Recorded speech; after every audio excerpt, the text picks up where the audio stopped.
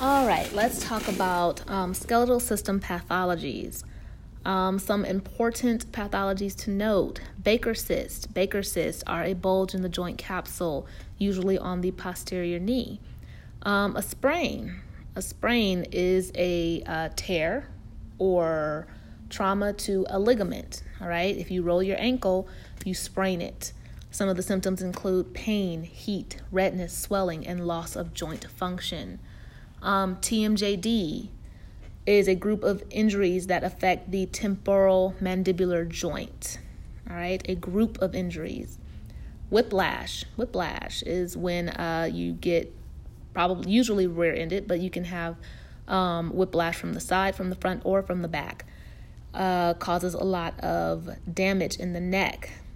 If you have a client that has whiplash, say you have a older woman who is 6 months out from a whiplash incident, has never had a massage before, you would probably want to work slowly and make incremental changes and try to address her pain and range of movement issues. All right, but you would work slowly, not too aggressively. Arthritis. Some of the benefits that massage helps with pain. All right, it helps with pain. It cannot fix what has already been damaged with arthritis. We cannot promise people that. Some of the signs are pain and cartilage degeneration at the weight-bearing synovial joints. All right. Some of the factors of arthritis, whether or not someone's going to get it, is age. All right, and repetitive pounding stress. All right, spondylosis is specifically arthritic conditions, or damage to the spine. Right.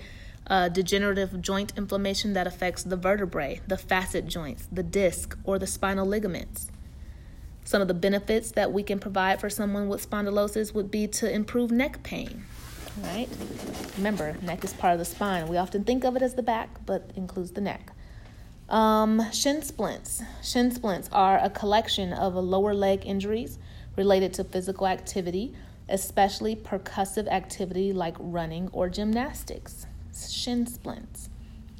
Tendinopathies, most likely to develop in the rotator cuff, the patella, and the medial and lateral epicondyles. All right. Tendinopathies. Remember, with tendinopathies, we have tendinosis, which is probably like a chronic inflammatory state or an unsuccessful inflammatory state.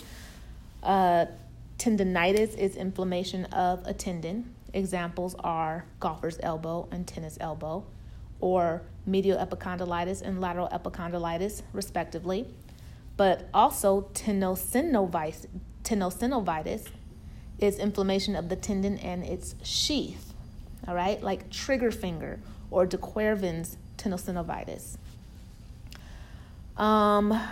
Hips and shoulders and knees are the most often or most common replaced joints when people get joint replacement surgery.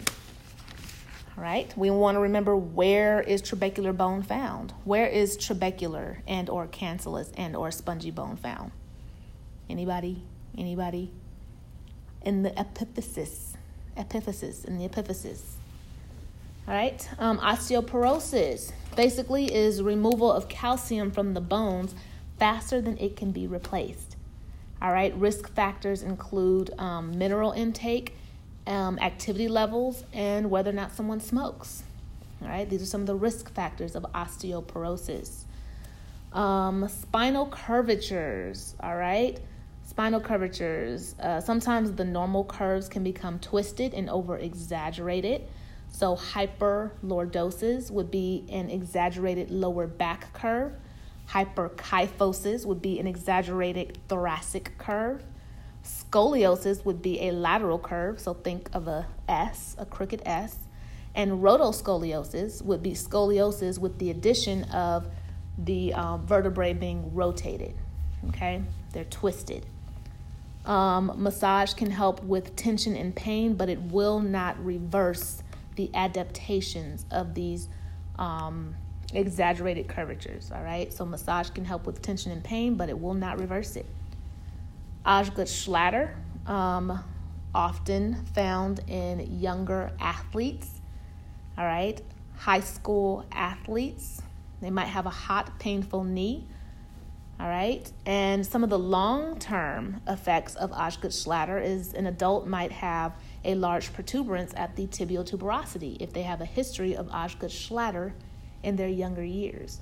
That is definitely an implex point. Please remember Osgood-Schlatter. Adhesive capsulitis, or frozen shoulder. All right. Subscapularis is considered the main culprit. It's believed to be the main reason that people get adhesive capsulitis.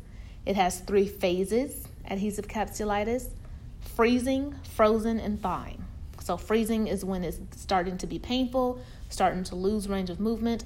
Frozen is when it's frozen, and thawing is when it corrects itself and it's getting better. All right. Don't forget about Wolff's Law. Wolff's Law, bone tissue is not inert. It responds to forces. If you use it, you will strengthen it. If you don't use it, you will indeed lose it. All right. Something to remember when you have frail clients, like say you have an older client that has lost some height, they probably need more gentle work. All right. Gout. A precursor to gout is hyperuricemia. All right. Too much uric acid in the blood. It can lead to damaging crystals in the joints. All right. Middle-aged men with rich diets who consume a lot of alcohol are more likely to have gout. And if someone has a history of gout, it does not interfere with their current massage. It's okay to massage them just like normal. Some of the benefits of someone who has had joint replacement surgery is massage can ease some of that post-surgical pain. All right. Be familiar with PRICE or RICE. All right. Protection, rest, ice, compression, and elevation. All right. This is the process if someone has inflammation or a sprained ankle or whatever. All right. Protection, rest, ice, compression, and elevation. That's what they're going to do at the doctor's, which is why a sprained ankle does not always warrant a visit to the ER. You're just going to be waiting there with a bunch of sick people. All right, so avoid it if you can. Know the difference between osteoblast and osteoclast. Osteoblast build, the B for build, and osteoclast break down. All right, osteoblast build bones, osteoclast breaks down bones. All right, they add and take away calcium. And finally, bursitis. It's caused by repetitive stress. The bursa gets all inflamed. It's very painful. And the loss of range of movement is due to muscle splinting, protecting the perceived injury. Bursitis itself does not cause any movement restrictions, but your brain saying this hurts, we're not going to move it, does. All right. Happy studying. Quizlet coming soon. All right, bye.